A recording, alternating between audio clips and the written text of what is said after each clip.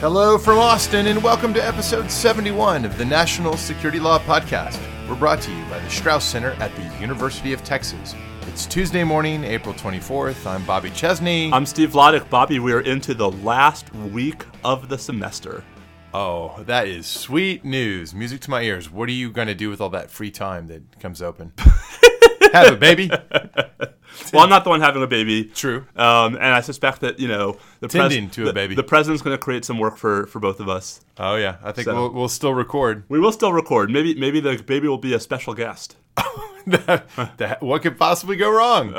It'll improve the production values of this podcast. That can only go up from there. All right, so here we are, 10 a.m., Tuesday morning, Central Time, April 24th. Bobby, what is going on? Very little. Ooh, well, if we had to talk about something, I suppose we could talk about some brand new hot out of the oven Supreme Court decisions. Yeah, the Supreme Court's actually deciding some cases. Not many, though. Not many. The Supreme constipation continues. Woo! Oh, how about that? That's your term, not mine. Yeah, well, it is. That's a potential episode title.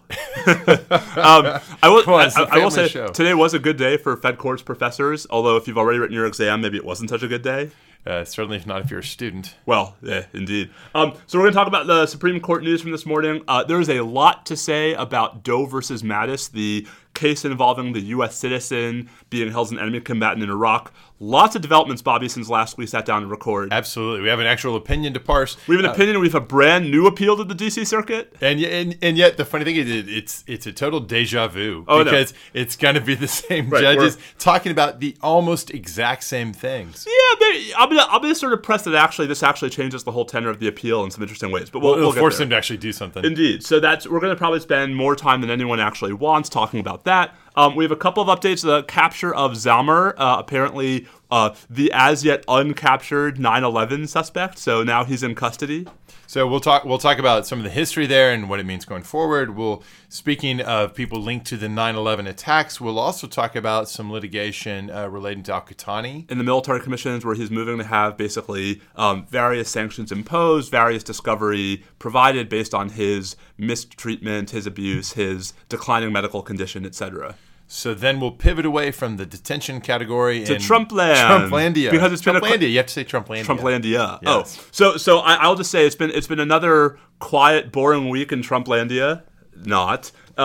We had on Friday the Justice Department turned over FBI Director Comey's memos to the House Judiciary Committee. Bobby, shockingly, minutes after they were turned over to the House, they leaked. I'm shocked and appalled. There's leaking in Washington. There's leaking. Except apparently from Mueller. So we're going to talk about some of the ridiculous memes that have emerged from the Comey memos and how apparently they prove everything to everybody.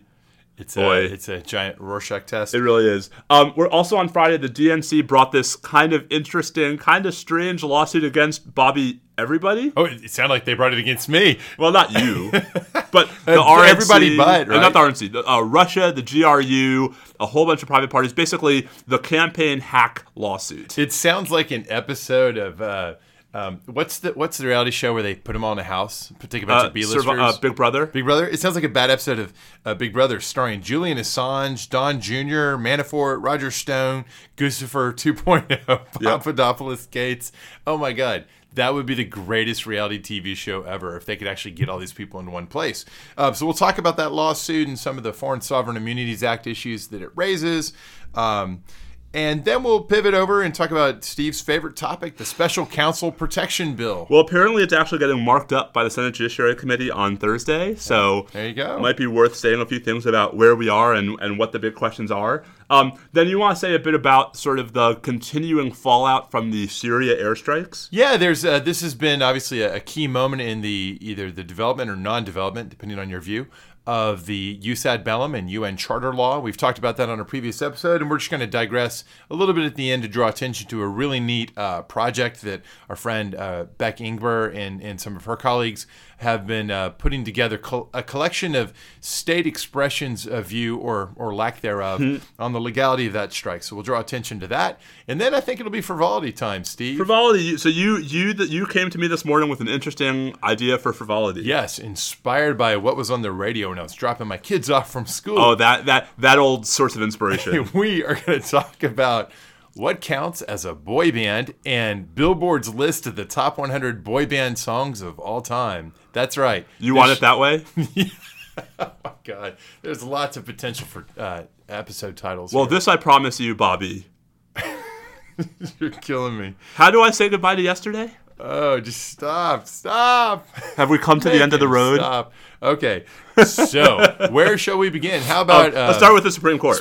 Speaking of boy bands. Speaking of boy bands, although it used to be a boy band, now it's finally been gender diversified. I don't know. The majority today in Jesner was a boy band. Well, tell us about this new boy band and the opinion they dropped in Jesner. Oh, many opinions. Okay, so as folks know, the Supreme Court has been way behind this term. They issued 3 opinions this morning. 2 of them are actually of interest in the sort of non-Article 3 patent world. The oil states energy case about when the Patent Trial and Appeals Board can hear basically adversarial claims. Our colleague Melissa Wasserman, I think, will be very interested to know that she still has a job, right? That they didn't destroy the patent system. 7-2 with the Chief and Justice Gorsuch dissenting. The big news, though, in our universe is Jesner versus Arab Bank. So we've talked before about the Alien Tort Statute. This is a 1789 act of Congress that gives the federal courts jurisdiction for suits by an alien for a tort committed in violation of the law of nations. And over the past 30 years, the federal courts have looked to the Alien Tort Statute to allow for, really, Bobby, fairly sweeping human rights litigation by victims of human rights abuses, generally abroad, right, to come into U.S. courts if they're here and if the defendants are here, and to sue foreign defendants, foreign corporations, U.S. corporations under the Alien Tort Statute. Not to be, this is, the Abu Ghraib litigation is basically about the Alien Tort Statute. There have been torture cases under the Alien Tort Statute, so on and so forth. So the Supreme Court has, in 2004, in a case called Sosa versus Alvarez-Machain, the court breathed some life into this project, saying that at least if the claim is for what we call a jus cogens, a clearly established non-derogable norm of international human rights law, those cases can go forward under the ATS. But in 2012, in the Kiobel case, the court took a pretty big chunk out of the statute by saying that as a general rule, it does not apply extraterritorially. Of course, there aren't that many massive human rights abuses on U.S. soil. I say not that many. We might fight about whether it's more than 0. Right? I mean, certainly there are corporations in the U.S. agreeing to do some shady stuff overseas. So Kiobel it makes it much harder to bring these claims against any defendant, right, where the claim accrues overseas. And there's a bit of a circuit split over just how much of a connection do you have to have to the center US. of gravity. If it's all events overseas, clearly out. Right. If it's sort of got a bit of a U.S. connection, then you get into right. line drawing. Like a U.S. corporation on a U.S. military base in exclusively U.S. territory in Iraq. Right. That's al-Shamari. Okay. Today's case is about corporate liability in general. And what the Supreme Court decided this morning by a 5-4 vote, basically the usual righty-lefty lineup with Justice Kennedy writing the majority opinion, is that the ATS actually does not allow for suits against any foreign corporation, regardless of the locus of the tort, right? Regardless of whether the tort occurred here. So let me see if I've got you just said that very plainly. Let me just make sure I'm tracking you right. So just corporations just categorically out as defendants. Individuals, foreign corporations. Oh, foreign corporations. So what's interesting is the case had been sent up to the Supreme Court on the question of corporate liability, period.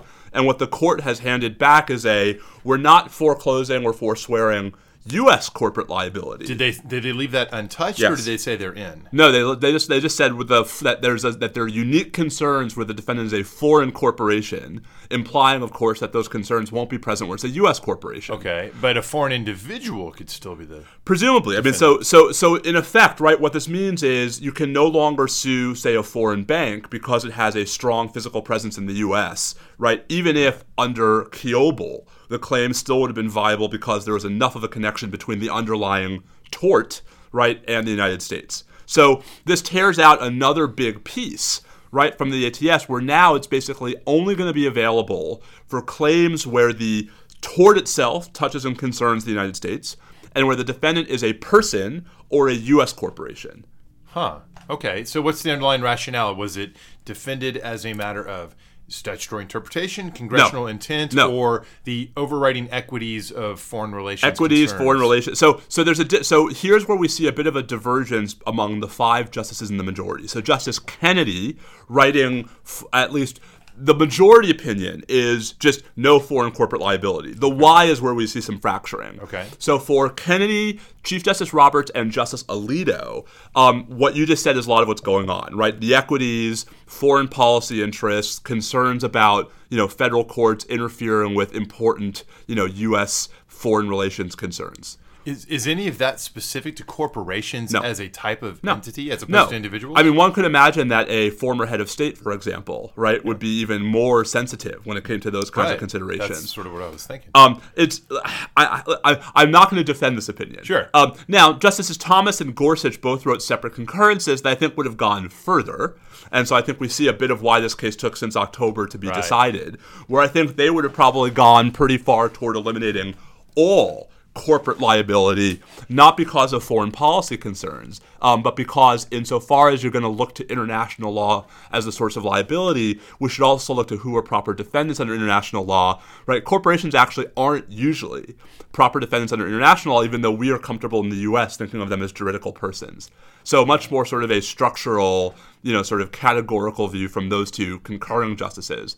And then a pretty strongly worded dissent by Justice Sonia Sotomayor on behalf of herself and the other three more progressive justices, Justice Ginsburg, Justice Breyer, Justice Kagan. So big deal for human rights litigation, big deal for human rights accountability in U.S. courts. I think, this is in many ways just the latest in the death by 1,000 cuts of the Alien Tort Statute. And is it fair to say then that the justices were not all singing in harmony? They were not all singing in harmony. Okay, I had to do it. Oh, I'm Bobby. sorry.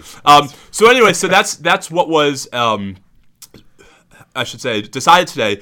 We should note, just because it's going to happen before we next record, of course, tomorrow is the last argument session of the Supreme Court's term. And the big case, of course, is the travel ban.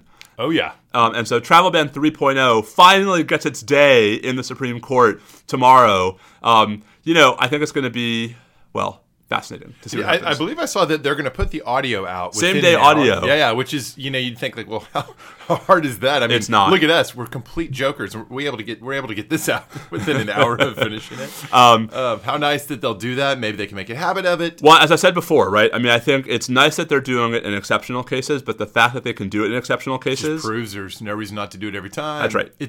Every case is exceptional to somebody. And just like Dalmasi. And just so folks know, the current practice for the Supreme Court is to release the audio from a specific week's argument sessions at about noon on Friday. And so, that means if a case is argued Monday morning, there's no audio of it till Friday afternoon. And the idea here is that to help disseminate media coverage, same-day audio, is helpful for news broadcasts, for radio shows, just for ordinary listeners to figure out what's going on.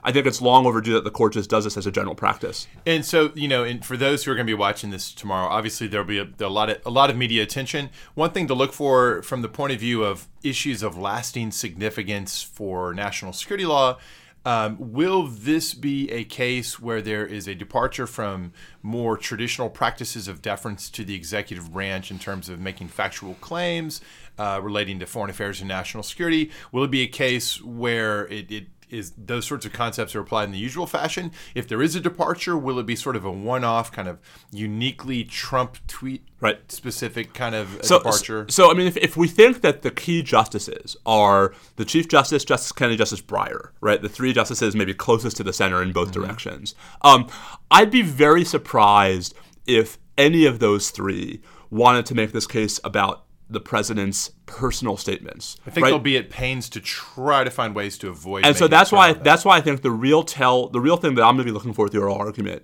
is from those three especially, how many of their questions are statutory, right? Because the way to avoid making this case about Trump is to make it about the executive order not being consistent with the underlying statute. Because if it's consistent with the statute, then you have to get to the arguments for why, even though it is statutorily valid, it still represents unconstitutional religious discrimination. That's a good way to look at it. So stay tuned. We'll certainly be talking about that one next week. Quite. All right. Speaking of interesting court hearings coming up this week, Bobby, a lot happened in Doe versus Mattis, and we're privy to most of it. And so we shouldn't assume, even though we talk about Doe v. Mattis like all the time, and we're going to rename the podcast the Doe v. Mattis podcast. We should do a real quick recap. That could be moot pretty soon, for the sake of any new listeners who may be out there. All right. So who's John Doe? John Doe is a U.S. citizen, but also a Saudi citizen. He's a dual U.S.-Saudi citizen, captured by Syrian Democratic Forces or Kurdish forces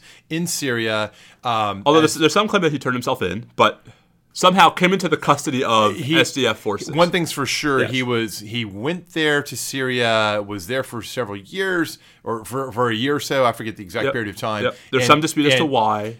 He claims, let's give the quick preface of it. So he claims that he was basically an ad hoc sort of freelance Did you say journalist. preface? I did. Précis? Was I mispronouncing things? I mean, not that I can talk. Hey, no, I'm just a country lawyer. Well, this is Austin. We mispronounce everything in Austin. Like Guadeloupe road names. Guadeloupe. Here's an interesting. Is it a mispronunciation if it's the tradition of a place to call it a certain way? Like when I lived in Winston-Salem, there's this lovely neighborhood, Buena Vista, but that's not what they called it. It was Buena Vista. And who was I as an outsider from San Antonio to say, hey, you're pronouncing it wrong? Who was I as someone who actually knows how Spanish is spoken? But if you'd been there 100 years, what's the right way? Anyways, press, whatever it is, here's the deal. Doe says, or through his lawyers, it's been suggested that his story is that he was an ad hoc freelance journalist trying to find out what was going on, life under the Islamic State, and then once there, gets dragooned into performing various roles, including armed roles for the Islamic State, and was eager to get out, etc. And then when he finally got the chance, he ends up at a checkpoint, the SDF or Kurdish forces, whichever it is, grab him, and then he ends up turned over to the Americans once it's clear he's and this is all last September. Yes, and so he's been in U.S. military custody ever since. The U.S. Which is over 7 months. U.S. version of this story is that this is a guy who was, by dint of evidence from his social media activities, very, very supportive of the Islamic State, eager to go be part of it, went to great lengths to get in there, voluntarily became an armed member of the Islamic State, may or may not have had a change of heart along the way, but in any event, once things started going south for the Islamic State territorially, he tried to sneak out, got caught, and is in U.S. custody as an enemy combatant. So there's an underlying habeas corpus litigation before Judge Chutkan about the legal and factual grounds for that detention. Which, by the way, took a while to get off the ground because there was this preliminary fight about whether the ACLU could even represent him as his next friend. That's right. So we've had these waves, sort of one point. The first wave was, can the ACLU represent him? Eventually, the court obliged the government to ask him that, does he want them to be his next friend? And of course he said yes. And so now we're at wave 2, which is supposed to be about the merits of the litigation, but it's all kind of gotten sidetracked because there's a third wave of the case, a third layer. I like to talk about these multi-layered cases. The dip. We have a 3-layer dip here. The third or fourth layer together is it was pretty clear once the case kind of broke out in the open that the U.S. government wanted to transfer him if possible, since it looked like it was going to be hard to get together court-admissible evidence to prosecute him in the U.S., and you can't just hold him abroad forever because we're not going to be abroad with detention facilities forever. Indeed, he's sort of in this, we don't know if it's class of one or class of a few, but it's sort of this uniquely small-scale overseas detention setup we've got, and we've been running for all this time. So what's happened is that he, through his attorneys, asked for 72 hours notice before transfer decision. While the merits of his detention are being litigated. Right. And just to be clear, right, I mean, we've talked a bit ad nauseum, but this is a big, as yet unanswered legal question, right? No court has yet opined on the interaction between the 2001 authorization for the use of military force and ISIS. Now, you've made the argument, I think, quite powerfully that ISIS is obviously covered by the statute. I've suggested that at least where a U.S. citizen is concerned, it's not obvious even if it might actually come out that way. Right. So huge things turn on this because it has potential implications for the larger claim that the entire conflict with the Islamic State is justified by statute. Okay. So while the second layer, right, the merits of his detention have been briefed, and they've been fully briefed now for about 7 weeks. Right. And let's pause here and let's hit that point right now. It's been almost 2 months. The court needs to go ahead and rule. No one thinks the court is getting the last word on this. It's clearly going to go to the circuit. Judge Chutkan. Well, unless it's moot by then. Unless it's moot, right. But go ahead and rule. Right. I mean, so wholly apart from what we're about to get to, which is everything that's happened in the last week, there is this increasingly glaring omission by the district court of a merits ruling. Now, it's not just that it's been 6 or 7 weeks since the briefing on the habeas petition was completed. I mean, let's be clear. It's been 7 months. right, since the detention began without even a preliminary ruling by a district court saying nothing of appeals. Right. In contrast, right, in the Jose Padilla case, so Jose Padilla was a U.S. citizen, picked up as an enemy combatant in 2002. In Padilla's case, the district court ruled 5 months, right, into his military detention. And that was back when there was even more fighting about jurisdiction, about the role of the courts. And here it ought to come quicker because the way that the litigation's unfolded on the merits, ACLU has basically reserved the dispute on the facts and asked for a ruling on just the law, effectively 12b6 style, taking the government's allegations as true. The question is a citizen Islamic State fighter detainable under the AMO? And you and I both agree that whatever happens with the transfer point, which we're about to get to, right, having even a judicial ruling on the legality of his detention would be incredibly valuable, not just to the parties in shaping the transfer conversation, but also to, the government and to we scholars in trying to figure out, going forward, what are the rules and what's covered? Well, and I would add it's an important part of the interbranch dialogue as Congress is sitting here considering whether to act on this draft AUMF renewal bill. Right. Highly relevant for this. All right, so layer one was, can this case even go forward? Right, and it is. Layer two is Doe lawfully detained? That has legal and factual complexities, but the most important point for now is that is seemingly on hold. Yeah, it's fully briefed, and it's just sitting there. Right. Okay, because all the action in the last week has been on layer three, which itself has two pieces. Layer three, as you already said, is the transfer question. Right. So there's an A and a B. Right. Part A is, has the court properly insisted on 72 hours advance notice before a transfer? And then layer B is, can the court actually bar a transfer to this if upon notice the court then sort of weighs in on, is the transfer lawful? So we already had the 72-hour notice ruling, which was appealed interlocutory to the D.C. Circuit. And a few episodes back, we reviewed the interesting oral argument, which really kind of focused a lot on the underlying question of whether the notice isn't a legitimate obligation if the court has no power to transfer. Right. So they talked a ton about the power to ban transfer at that hearing. And we've been kind of wondering, would they quickly rule on that? They haven't ruled yet. And so while that's pending, the government cut a deal with Saudi Arabia. Oh, is that a secret? Bobby, am I not supposed to say that? Wait, you just spilled the beans. Okay, this is great. We got to comment on this. So maybe we talked about this last week. I don't remember, but so they've been really careful up to this point to not publicly acknowledge who they're talking to about transfer, even though it has to be either Iraq, who has possible criminal prosecutorial equities, or Saudi Arabia, where he's a citizen and actually lived most of his life. And Judge Chutkan even said, right, on the record in the public part of one of the hearings last week, that the question is over his repatriation. Right. So it's obviously Guys, Saudi Arabia. The cat is out of the barn. And if it wasn't, I think one of the briefs in a footnote actually had an unredacted reference to the Saudis. So it's the Saudis. And I don't know if you saw this on Twitter. I sort of reverse constructed a redacted citation. Yeah. Right. Right. Yeah. Which is only relevant for returning someone to the. So listen, I don't understand why we are still pretending that we don't know what this is about. Yeah. The government is trying to transfer him back to Saudi Arabia. Right. And so the deal is that they've now got some kind of deal in place, and they duly gave the currently required 72 hours notice. Last Monday night at 7:56 p.m. Eastern Time. And so everything kicks into high gear. Doe is resisting the transfer. Right. And so principally on Valentine grounds. Right. Okay, so let's talk about the substantive objection to the transfer. There were two possibilities, and they seem to be advancing just the one.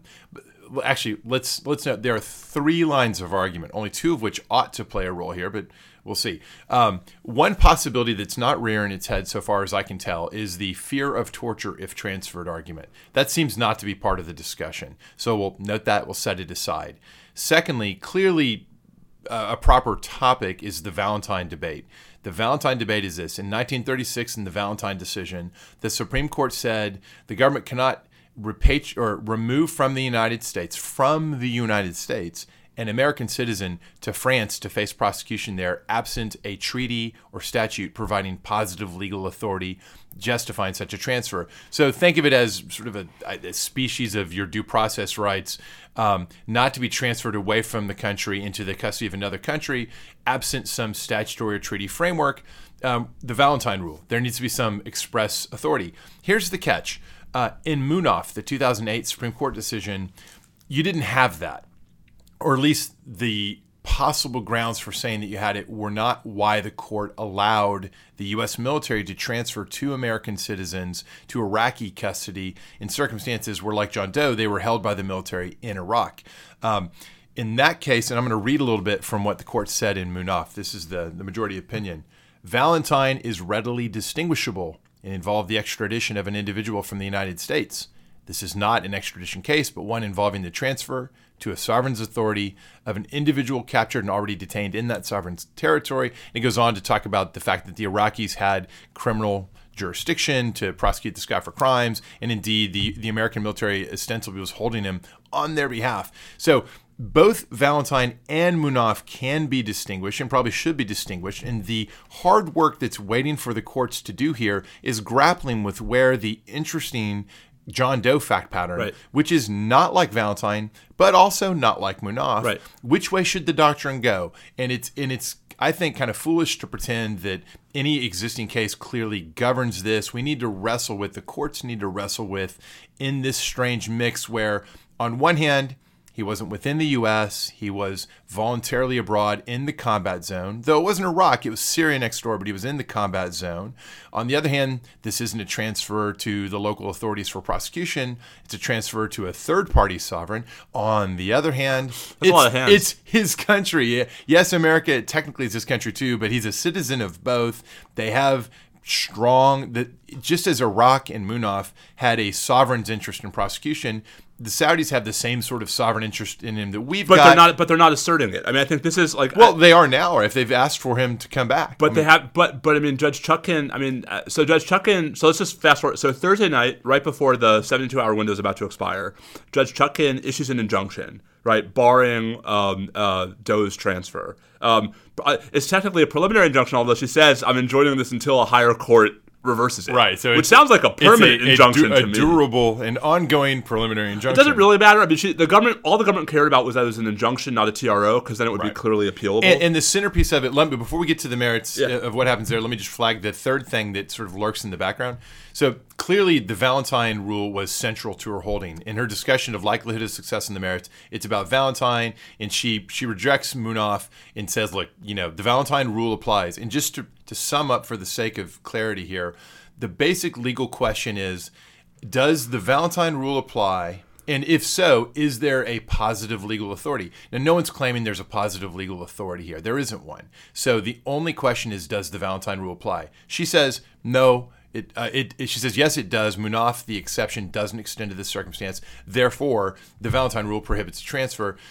There's a third possible argument that ends up showing up in her opinion, and I really wish it hadn't because I think it's a confusing factor. That's the possibility that maybe the transfer should be banned if you believed that what's going on here is an attempt to defeat the underlying merits litigation by getting a third-party sovereign to engage in constructive or proxy detention. Right. In other words, that the transfer is a pretextual way of avoiding the merits. Now, exactly. I see two different problems with that argument. The first is, if only she were in a position to make that argument go away by, deciding the merits of his habeas petition. Right. But even if not, even assuming that there's some reason why it's taking this long, that's circular, right? I mean, that's bootstrapping. It's saying that the reason why I can block his transfer is because you're only transferring him to prevent me from ruling on the merits of his habeas petition, the whole purpose of which is to get him out of U.S. custody. So I think we talked about this on Twitter.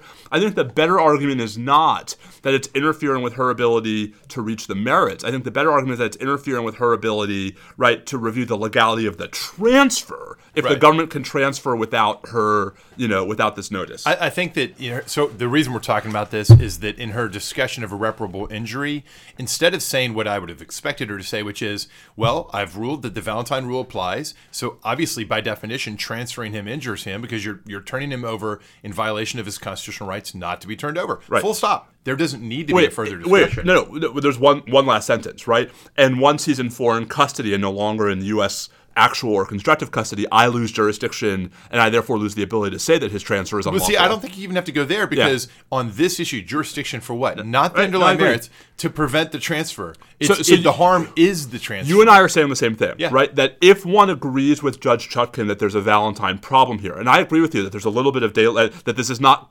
governed, right? But if on a blank slate, right, you believe that indeed there's no affirmative legal authority for this transfer and that is conclusive, then of course there's irreparable harm. And of course the injunction is correct. Exactly, and I agree with that completely. I think I would extend Munaf, whereas I'm not sure you would. Right. But I completely agree that reasonable minds can disagree on this. It's not determinate. But that here, as is usually but not always the case, here, right, your rough assessment of the merits is conclusive of the entitlement to an injunction on the Valentine issue. Yes. And I think we both agree that it's a mistake and inappropriate to conflate that with the underlying merits of the legality of detention. I think it's important, and there's a good justification for you and I to. We seemingly are beating a dead horse, but during that earlier oral argument about the 72-hour rule, right, and in these opinions, there are two of them from Judge Chutkan, both then and now, there is this persistent reference back to the possibility that this issue in some sense turns on the underlying legality of the detention, the underlying merits, and that there might be some notion that you can't allow a transfer because then the court loses the chance to weigh in on the legality of the underlying merits. That's wrong. And the court needs the circuit when it is going to hear argument this Friday. Friday at 9:30. We are urging y'all, don't worry about that. Right. Focus on the Munaf versus Valentine issue. So let's talk about Friday. So the same panel, right? Judges Srinivasan, Henderson, and Wilkins. Maybe Henderson will be there this time. Okay, so Henderson wasn't there last time, and it was unexplained, but they said Henderson's going to participate, just isn't here. Presumably Henderson will be there this time. If not, what would you make of that? Judge Henderson spends a lot of her time not in D.C., and so she is often away right when it's an argument that wasn't scheduled weeks or months out. I think it's often hard for her to change her travel schedule around. Okay, well, I'll save editorial commentary on that for another time. Yeah. But it is the same panel, and so ostensibly the what happened is late Friday that panel issued an order in which they consolidated the two appeals. So now they have jurisdiction over both appeals. Perfect. In which they scheduled expedited briefing. The first round is due this afternoon. Right. This is a hell week for all the attorneys involved. Yes. 5 p.m. today is the first round of briefing. And then 5 p.m. for both. 5 p.m. Thursday is the response, and then the oral argument's 9:30 Friday morning. So somebody gets an all-nighter. But now let's be clear here. I think so. The question that's now before the D.C. Circuit is whether this specific transfer should be enjoined. Right. To decide that question, the D.C. Circuit will have to say, right, something about the intersection between Munaf and Valentine as applied to Saudi Arabia. Maybe indeed they'll even do us a solid and tell us it's Saudi Arabia. What I dread is that they'll say, well, we're going to have most, if not all, this in closed session because we don't want to reveal. I think it's distinctly possible. And at that point I want to say, ridiculous. Everybody knows it's Saudi. That's the title of this episode. Everybody knows it's Saudi Arabia. That's awesome. That is totally the title of this episode. Well, it'll spare us a lot of listening, but it'll be too bad. But here's the thing, right? So assume that the panel's focus on that specific question. There's a scenario in which if they rule for the government and allow this transfer to go forward, that actually moots the first appeal, right, which is whether Judge Chutkan was entitled to require 72 hours notice in general. So if the court says, it should, right? If the court says this transfer can go forward, there is no reason then to reach out and decide whether the underlying 72-hour notice requirement was but I wouldn't. permissible. So it's an interesting question. Would you vacate it? Because the deciding that the Saudi transfer can go forward doesn't mean that the 72-hour notice rule was wrong. What if the transfer the notification turned out to be, hey, we're transferring them to fill in the blank, a separate country that raises a distinct set of issues that don't fit whatever exception to Valentine might come up or might raise fear of torture. Presumably the panel's going to say, right, our analysis is limited to the specific transfer that we understand is at issue here. Yep. All right, so I think all this to say, right? I think it's entirely possible that by this time next week we have at least a preliminary ruling. The Court of Appeals is going to move fast because if they think the government should be allowed to transfer him, they're going to want to let them do it right away. Of course, then Doe would have two options, right? Doe would be able to seek emergency rehearing en banc from the D.C. Circuit and/or go directly to the Supreme Court. So we haven't heard the end of it yet. This could get messier before it gets cleaner. Meanwhile, Judge Chutkan, who now has nothing to do this week, right? At least in this case, hey, do us a solid. She may have other cases, but not ones we're following. So hey, who cares? Well, she has the immigration abortion case, which is a huge kerfuffle. All right. But dear Judge Chutkan, I know you don't listen to this podcast, but if your clerks do us a solid. Publish the opinion on whether he's lawfully detained or not. You may not have a chance to by this time next week. All right, so watch this space. Now, speaking of detainees, we've got other detainees out there. I mentioned a moment ago that the U.S. arguably is only holding in the Islamic State theater, Iraq and Syria. We're holding at least John Doe, maybe not anyone else, but there are hundreds of Islamic State fighters held by Syrian Democratic Forces, and they picked up a new one the other day, and it was no one less than Mohamed Haydar Zammar, who in the early years after 9/11 was a much more familiar name. This person's been in U.S. custody, at least semi, before. So here's the deal. Zammar is widely described as sort of the in Hamburg, where the 9/11 cell in Hamburg, including Mohammed Atta, Ziad Jarrah, Ramzi bin al-Shibh, and more. Zammar was a veteran of the Mujahideen experience against the Soviets in Afghanistan and was a radicalizer and was living at times with these guys, and if not directly involved in recruiting them into this plot, was certainly someone who was generally radicalizing them and encouraging them into violent jihad, and may well have had more detailed operational involvement in the preliminary stages of the 9/11 plot. So this is a seriously important figure. He is a Syrian by birth, eventually renounced his Syrian citizenship, was in Germany, became a German citizen, traveled around after 9/11. The Germans at one point brought him into court, but eventually those proceedings didn't go anywhere. The Germans had a lot of trouble trying to proceed in a criminal prosecution mode against a handful of extremists like Zammar in those early years. He ends up in Morocco, I believe, and gets seized by the local authorities. And the CIA and Moroccan intelligence services together had him for a while. The CIA rendered him to Syria early on. He's prosecuted in Syria, gets a sentence, is in jail in Syria when the civil war breaks out. And at some point, the Assad regime does a big prisoner exchange with some Islamist forces, and Zammar is released. So he gets out after all that, and now he's been captured. And so he's not the only one. There are at least 400-something other significant Islamic State related, significance may be the wrong word, but there are 400-something Islamic State fighters of interest that SDF is holding. And as we repeatedly said on this program, does anyone really think that 10 years from now the SDF is still in Syria controlling territory and running detention centers? Something's got to be done with these people. And there's an ongoing serious diplomatic food fight underway, very quietly behind the scenes, but really importantly, about whether for the many of those detainees who are Europeans, including this guy, right, he's German, right, are they able and willing to take these people back and do something about them? Lots of complexities there, and what part of whatever hangs this and part of what intersects for the United States is with the question of whether the president ever will begin bringing or authorizing the bringing of detainees to Guantanamo.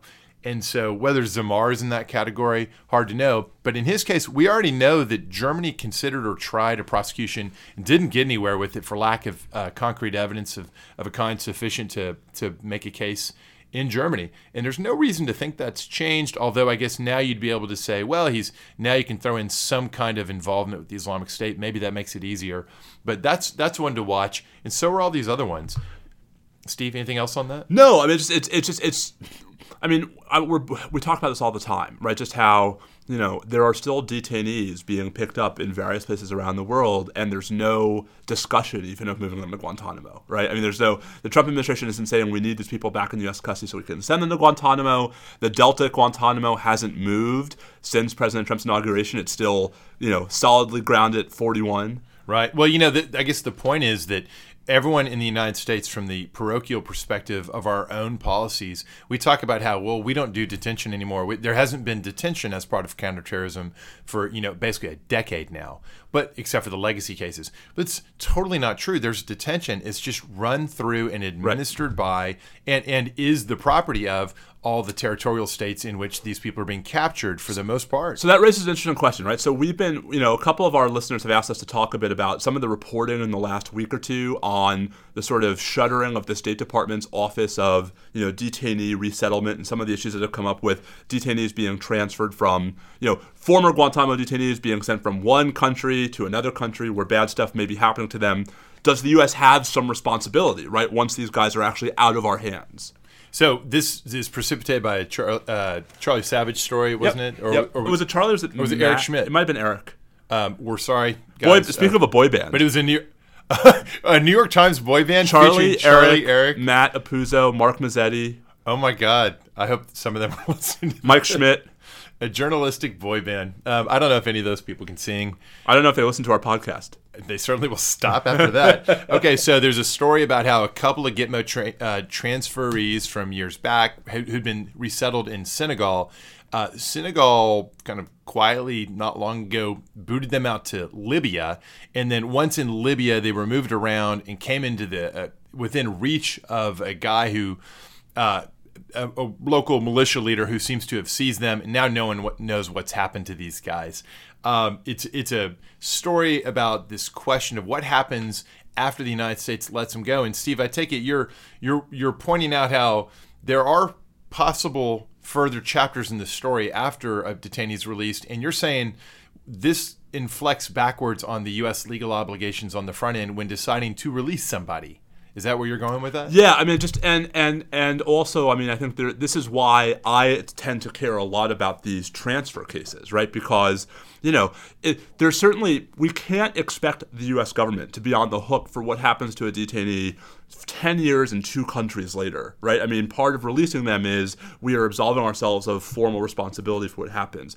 But at least the initial circumstances of the release, we do tend to have a fair amount of say, right, in the circumstances, in conditions, perhaps in obtaining diplomatic assurances, right, from the receiving state. John Doe, negotiations with the Saudis, no doubt all about what are you guys going to do? Exactly, and how much you can sort of commit the U.S. to promising, right, on the front end. And I just think that, like, federal courts tend to be a bit dismissive of these concerns on the theory that 10 years from now, there's nothing we can do about it. And my response is, well, that's true 10 years from now. But at the moment that the prisoner is still in U.S. custody, there certainly is something you can do about it, right? You can impose at least some conditions on the U.S. government with regard to the transfer.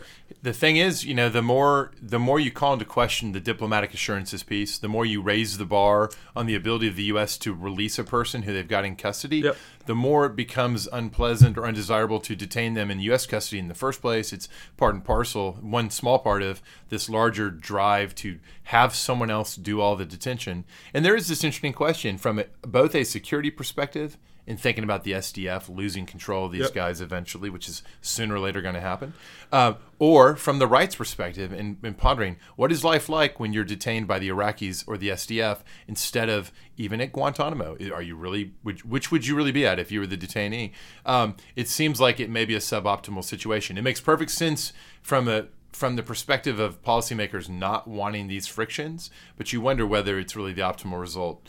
All right. Well, speaking of detainees, Al Qhatani, right? Al Qhatani, and speaking of people involved in the 9/11 plot, indeed. So Al Qhatani has actually filed this new claim in the D.C. District Court, so out of the military commission. Right, this is more under the habeas rubric, not the prosecutorial rubric. Correct, where basically what he's saying is that, so the U.S. acknowledges that he was tortured. The U.S., Al Qhatani says he suffers various psychological and physical ailments that cannot be treated while he's in Guantanamo. So he's requested that the U.S. either repatriate him to Saudi Arabia. Oh, wait, now we can say it's Saudi Arabia.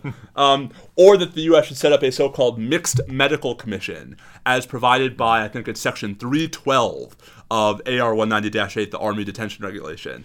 And the U.S. has said, no, we can handle this. We can provide you with all the medical treatment you need at Guantanamo. You're not entitled to either of these types of relief. He has now filed a motion to compel at least the latter, the creation of this independent medical commission with Judge Collier as part of his habeas petition in the D.C. District Court. Is it clear that the court, through its habeas jurisdiction, has jurisdiction that reaches this issue, which is it's not directly a release issue, but it maybe gets you there under his theory? So in Amr versus Obama in 2014, the D.C. Circuit assumed without deciding that conditions claims could be brought through habeas petitions. But then it went out of its way to say, but the standard is pretty high, the bar is pretty high, right? And the government only has to meet what's called the Turner versus Safley test, which is a very deferential test that allows the government to provide far less stuff and services and care to prisoners than to ordinary individuals. Of course, I think there's a very good argument that that Turner versus Safley shouldn't apply at Guantanamo. These guys have not been convicted of crimes, right? The justification in Turner is that these are people who have forfeited their rights by dint of their criminal convictions. I thought the Military Commissions Act of 2009 had language limiting conditions of confinement claims in relation to habeas. Am I totally wrong about that? No, so the 06 Act, had language about limited conditions claims through other vehicles. I see, but right. But and Amr says, gotcha. insofar as Boumediene, invalidates part of the MCA as applied to Guantanamo, Amr says, I think people miss this all the time, how important this is.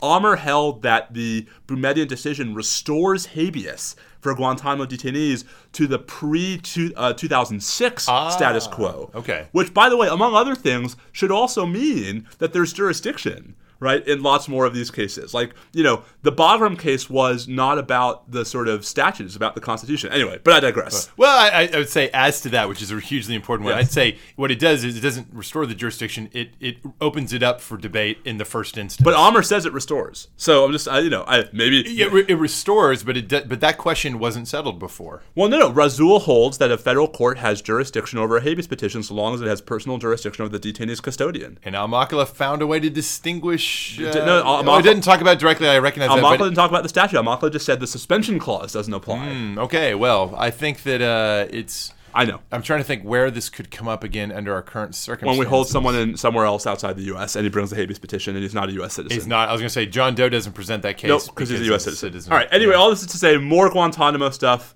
And by the way... But we haven't prognosticated on that. I think it's very unlikely that the courts ultimately are going to order the formation of a mixed medical commission. I agree, although supervene the medical decision-making of the GTMO. I'm not sure it's going to be for lack of jurisdiction. No, I agree with that. But I think on the merits, which is an easier thing to say, like even if we assume for the sake of argument there is jurisdiction, we're not. The Army reg is not judicially enforceable, etc. Or they'll say that that's a rule. I believe it's framed in terms of POWs. They'll say this is not an international armed conflict. He's not a POW. Or they'll just say he hasn't. Like we're not convinced that the government can't satisfy the reg through what it already provides at Guantanamo. Right. That's the easiest route. So.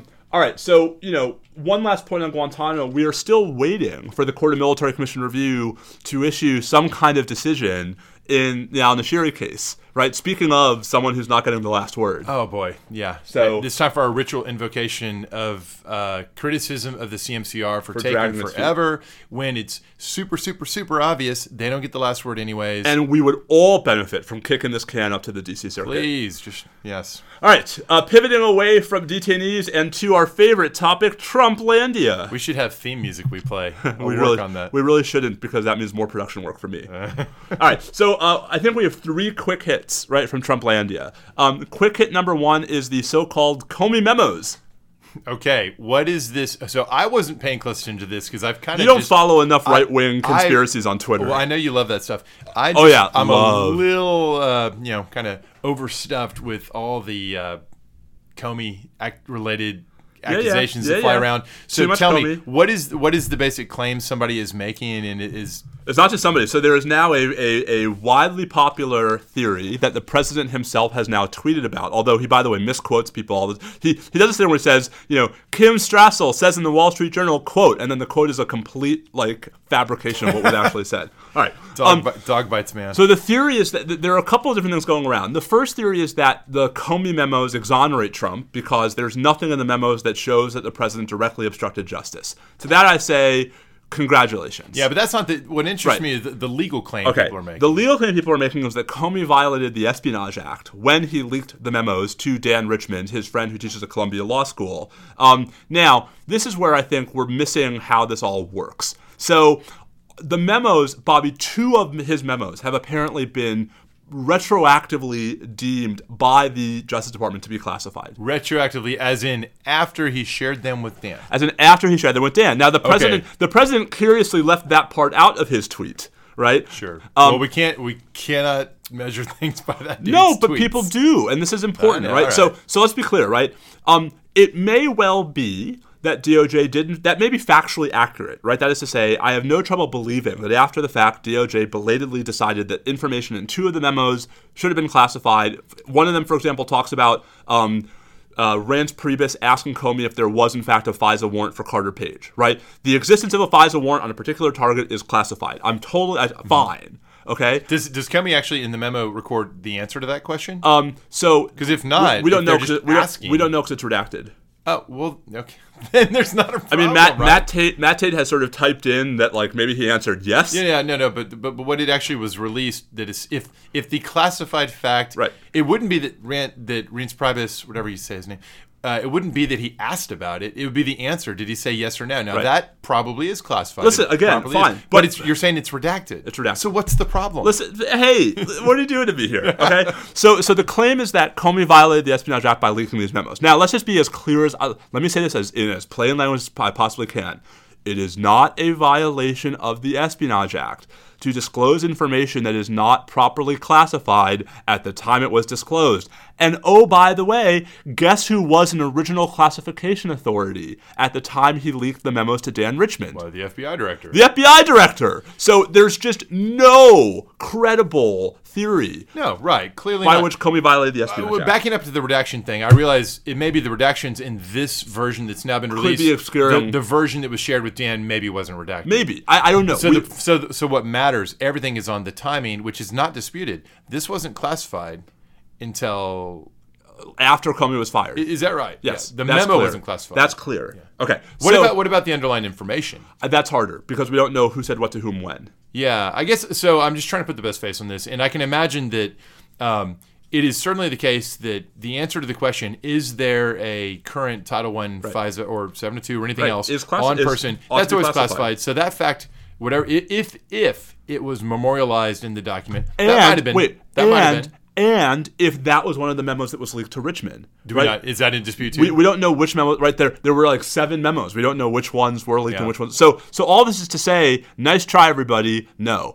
Meanwhile, the other thing that I find interesting is I hate to do this because I hate to lend any credence to what is otherwise obviously a bunch of political nonsense. But if we hypothesize that one of the memos given to Dan by Jim was the one that contains the question, is there a FISA order for Carter Page? Right. And then it actually said, unredacted, Comey said, I said yes or I said no. Right. At that time, that answer he gave may have been a classified fact. Maybe, although that's not the argument that we're hearing from. True. Okay. But there may be a kernel, and this is part of what gives a lot of I know. Trust me, there may be a kernel of something Listen, there. this goes back to why I'm not on the Jim Comey fan club train quite as much as our mutual friend Ben Wittes is. But leaving that all aside, the other piece of this I find remarkable is everyone's saying in the same breath, and it also proves that Comey's a liar, right? To which I say, how does it prove that? I don't know, right? Like, because apparently leakers are liars, right? And I want to say, like, two things are true here, right? First, no, leaks are often about truthful information, right? Second, it is actually a violation of the governing executive order on classification to classify something that is materially false, right? Unless it is necessary as part of like a deception operation, right? That is to say, it's not proper to classify information that isn't true because it doesn't meet the criteria for classification. But wait, what's the falsehood that's been classified and who did it? Well, no, the claim is that the memos, right, contain false information. Oh, and you're saying like if they're saying this was a disclosure of classified information, it's effectively as if they're admitting that it had it's to all be true. Right. In order for it to actually be a disclosure of classified, because no one's saying this is a deception operation, right? So in order for the first theory to work, you have to accept the truthfulness of what is memorialized in the memos. What is it that's in them that the Trump camp is saying is false? Just like this, like the stuff about the dossier and the stuff about like the meetings. Okay, so you could, but I think in fairness, you could distinguish it. Absolutely. That's false. That's true. That's classified. This stuff that's not classified about the dossier or whatever. That's all false. But the question of whether Carter Page is the object of a FISA I title. Yeah, I understand. Listen, FISA Title I order could be classified. Sufficiently intelligent lawyers could sit down and parse all of this to a fair And that's, of course, not what's going on. No, right? And what I find really frustrating is no one is actually disputing the factual claims Comey is memorializing. They're just trying to say he has no credibility, he's a liar. It's like, fine, like you can think of Comey what you want. I have my own opinions of him. But what he wrote in the memos is pretty well darn corroborated. Oh yeah, no question. Look, I'm completely on board with your view that A, this is all basically a bunch of political chaff and cover and smokescreen from the White House, and B, that what's in the memos seems like all to be pretty well corroborated, if not entirely corroborated. There is this sort of kernel of concern about the one factoid which may or may not be in the relevant memos, but that's more than enough to set the dogs apart. And can I just point out one last sort of contrast here, right? So we're back to the question of whether an original classification authority, right, can violate the Espionage Act by selectively disclosing a piece of classified information.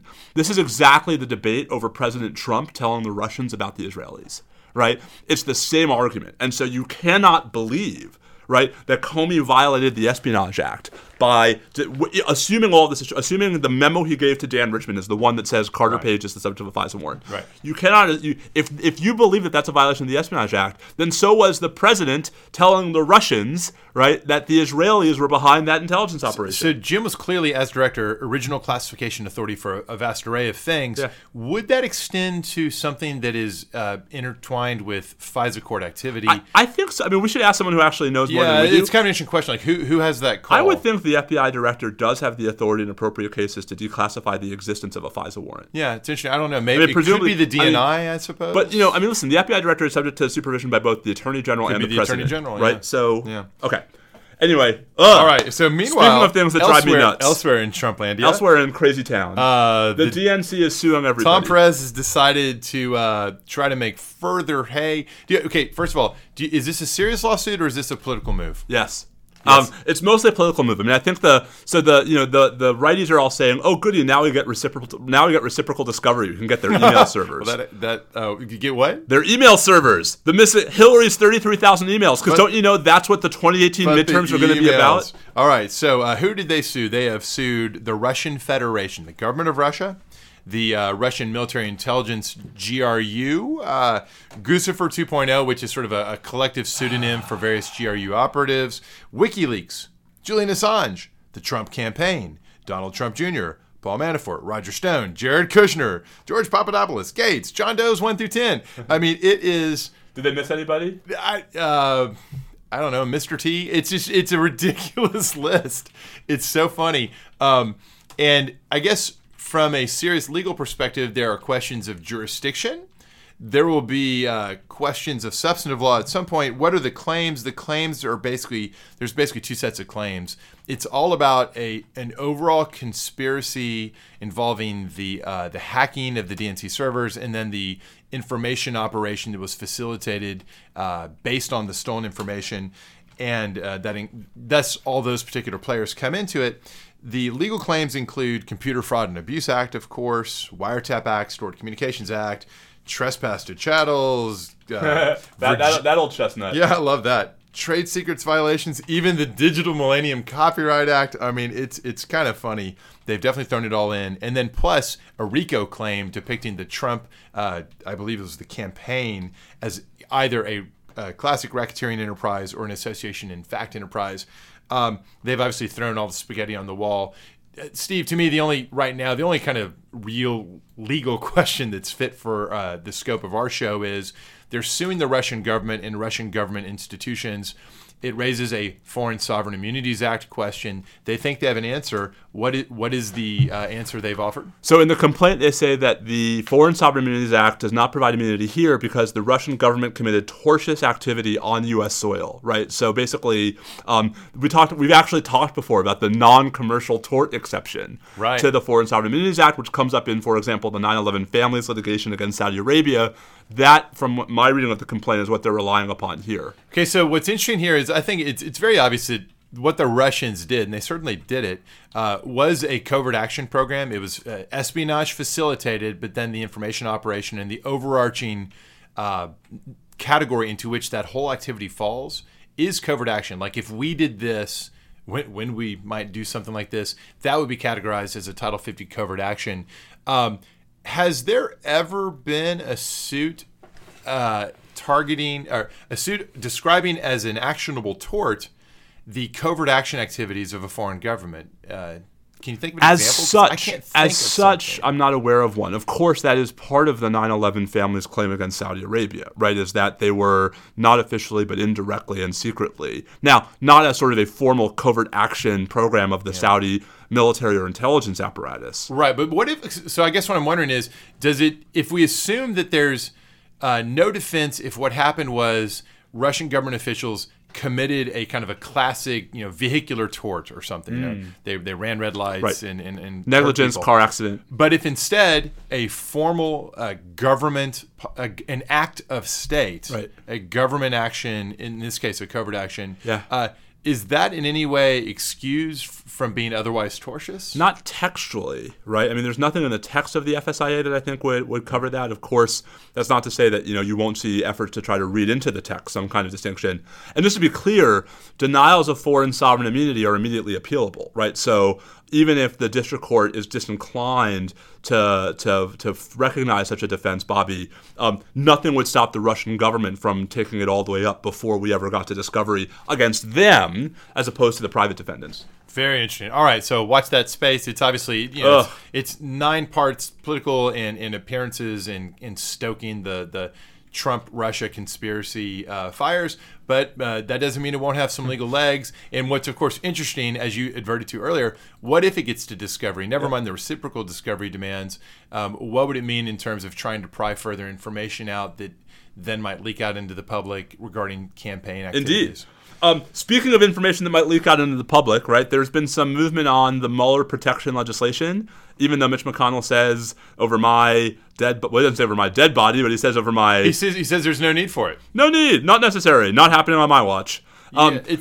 He's obviously, we've talked about this before, he's trying to avoid poking a stick in the eye of the White House. Yeah, it might be time for the stick. It might be time for the stick. So the markup is apparently on Thursday. My understanding is that Chairman Grassley is actually offering a pretty thoroughgoing amendment that's going to have one controversial piece. Apparently there are going to be notification requirements that require the special counsel and or attorney general, again in this case acting Attorney General Rosenstein, to file relatively frequent reports with the chair and ranking member of the 2 judiciary committees. I'm a little skittish about that, not because I don't trust those folks. I mean, this isn't Devin Nunes after all, but because I do worry about the specter of Congress micromanaging a criminal investigation.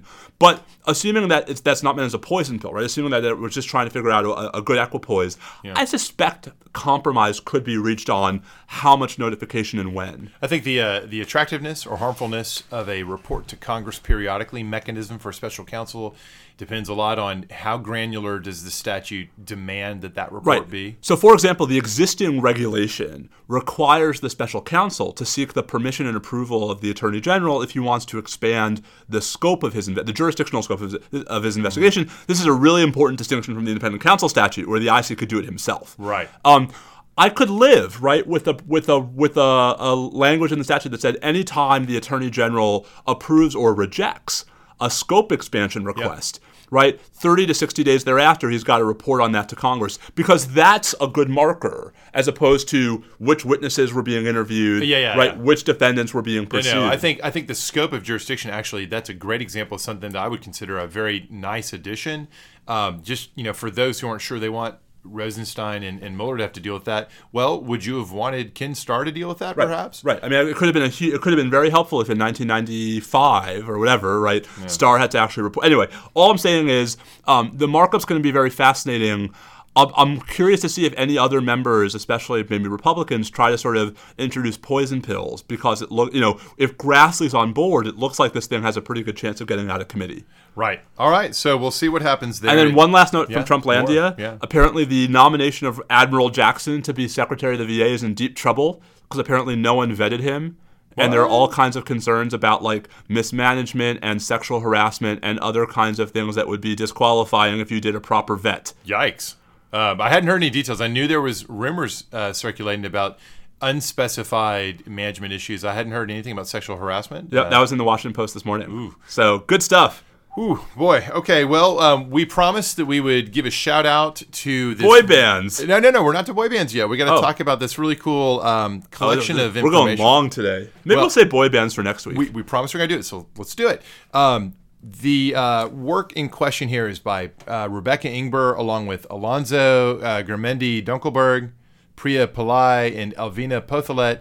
They've put at Just Security a collection of statements from a variety of countries, laying out where those countries stand on the legality of the U.S., British, French airstrikes against Syria in response to chemical weapons usage. And it's really cool because it's given you some concrete, easily collected and easily accessed sense of, is there sort of a rising tide of support for the idea of what the British have touted as what amounts to at least a WMD, if not a larger humanitarian exception to Article 2.4. And I guess the long and short of it is not really. So you've got the UK certainly advancing that legal position as we've previously discussed. France has adverted in a general way to the legality, although I'm not quite sure they're really saying it was legal so much as saying that this is good for law that we did this, and that's not quite the same thing. The United States has not really at all tried to defend it as legal. Russia and Syria, of course, have denied its legality. And so the question is, what about everybody else? And they've got a nice ongoing collection of statements, some highlights. There are 19 states, at least, other than the ones just mentioned, who've applauded the strikes, but have not actually done so while claiming that they were legal under the charter. There have been 9 other states, including such great options as Cuba, Venezuela, joining Russia and Syria, but in fairness, also some other much more responsible states that are denying the legality of the strikes. Mm-hmm. And then there are a bunch of others that are not pinned down one way or the other. So check that out. It's on Just Security, and I think that'll be an ongoing collection over time. And it's a great question about, can you form, opinio juris, right? The formation of international practice.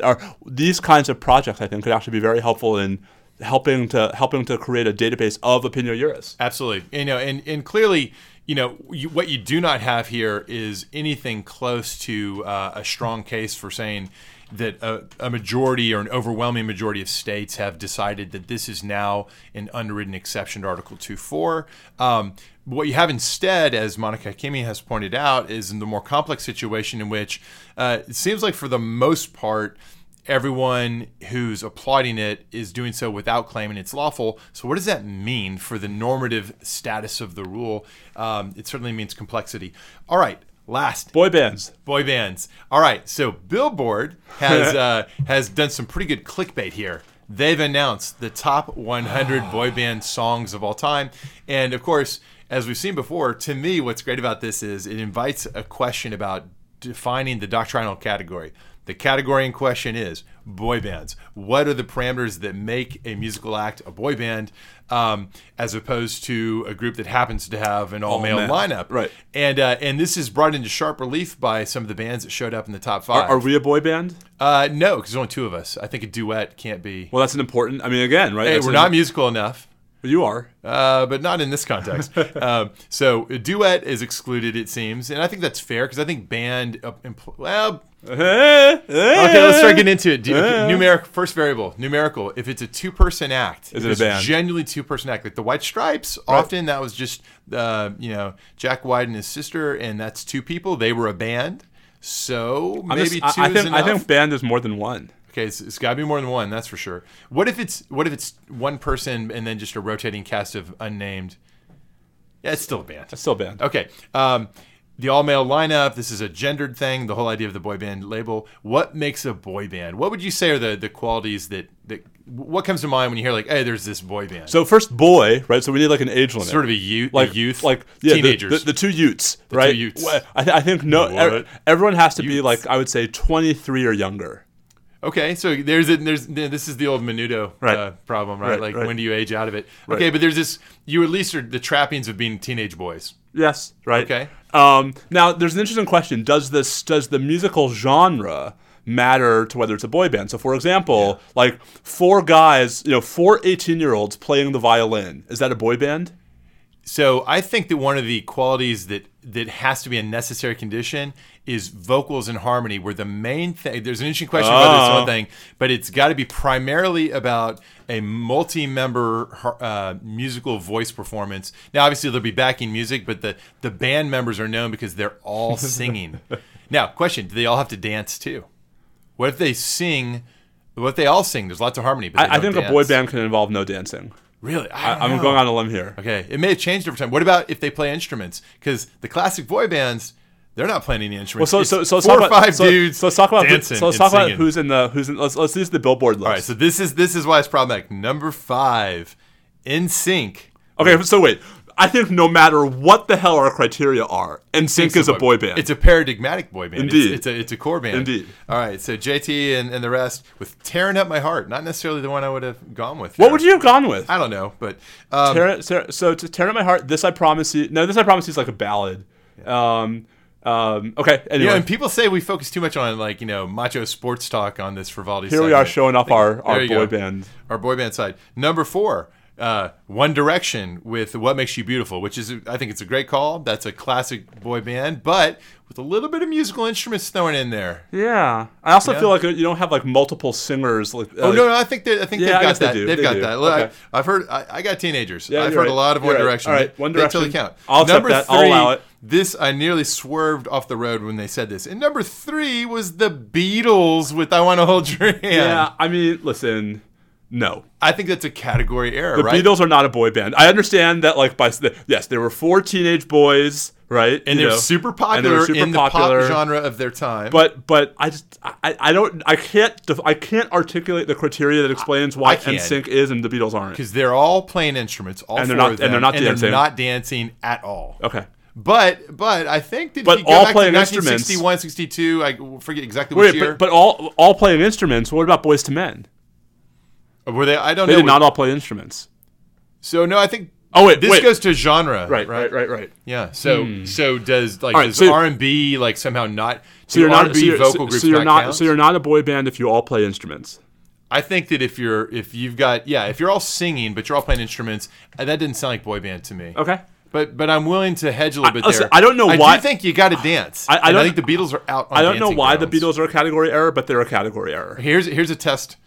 How about there's sort of an insult implied when you categorize someone as a boy band, but a lot of people, especially those who only like the mature, I was gonna say, they're very rich. Later Beatles, they dismiss the early bubblegum pop stuff and say that was total boy band. So certainly, even if the early Beatles were a boy band, right? By the time of Sgt. Pepper, they're not a boy band anymore. No, and no one claims that. And I hope Marty's listening because I think Marty's going to get a kick out of this. Oh gosh, Marty's going to go. Okay, so the Monkees created and this introduces another variable. Are boy bands only the ones where some Simon Cowell figure has orchestrated the whole thing and said, "You guys don't know each other, but I'm making you. It's a corporate product." No, I think you can have an accidental boy band. Yeah. Okay. Up next, number 2 was the Jackson 5 with "I Want You Back." Great song. I mean, "I Want You Back" is one of the great. I mean, right. Here's the thing: it is a lot of vocals. And there's some good dancing too. Dancing. They're not all playing instruments. And this gets to the genre deal. Is it somehow is it sort of I'm not sure I would even. I think it's an interesting question. Did you call Jackson 5 Motown? But does that somehow exclude it? It's interesting though. I mean, Michael was real young back then. I don't know how old everybody was, but they were kids. That was the whole shtick. Right? Again, I can't tell you why I think it's a category error. The greatness exception? It feels, the Jackson 5, I mean, yes, they were a band of boys, right? But. All right, so there's a greatness exception. Number 1, of course, the Backstreet Boys with "I Want It That Way." I Want It That Way. Yeah, "I Want It That Way," I think, is that's iconic. The iconic boy band song. Although, although less dancey for them. Oh, by the way, I was thinking of the NSYNC song should be in there. Instead of "Tearing Up My Heart," "I Want You Back." Okay. I think "I Want You Back" is a more iconic NSYNC song than "Tearing Up My Heart." I will accept that. And I think "I Want It That Way" is a perfectly good number 1. Backstreet Boys, certainly an iconic. You are my fire. I was hoping I could draw you out. Oh, that is so good. All right. If you listen to 1 hour and 13 minutes of our podcast today, you got to hear me sing Backstreet Boys. That is so great. On that note, we will stop. Stay safe out there. I hope I didn't just cause any car accidents. Follow us on Twitter at Bobby Chesney, at Steve_Vladek, and at NSL Podcast. And tell your friends, except maybe not about these last 5 minutes. And go listen to a boy band right now. Talk to you later. Adios.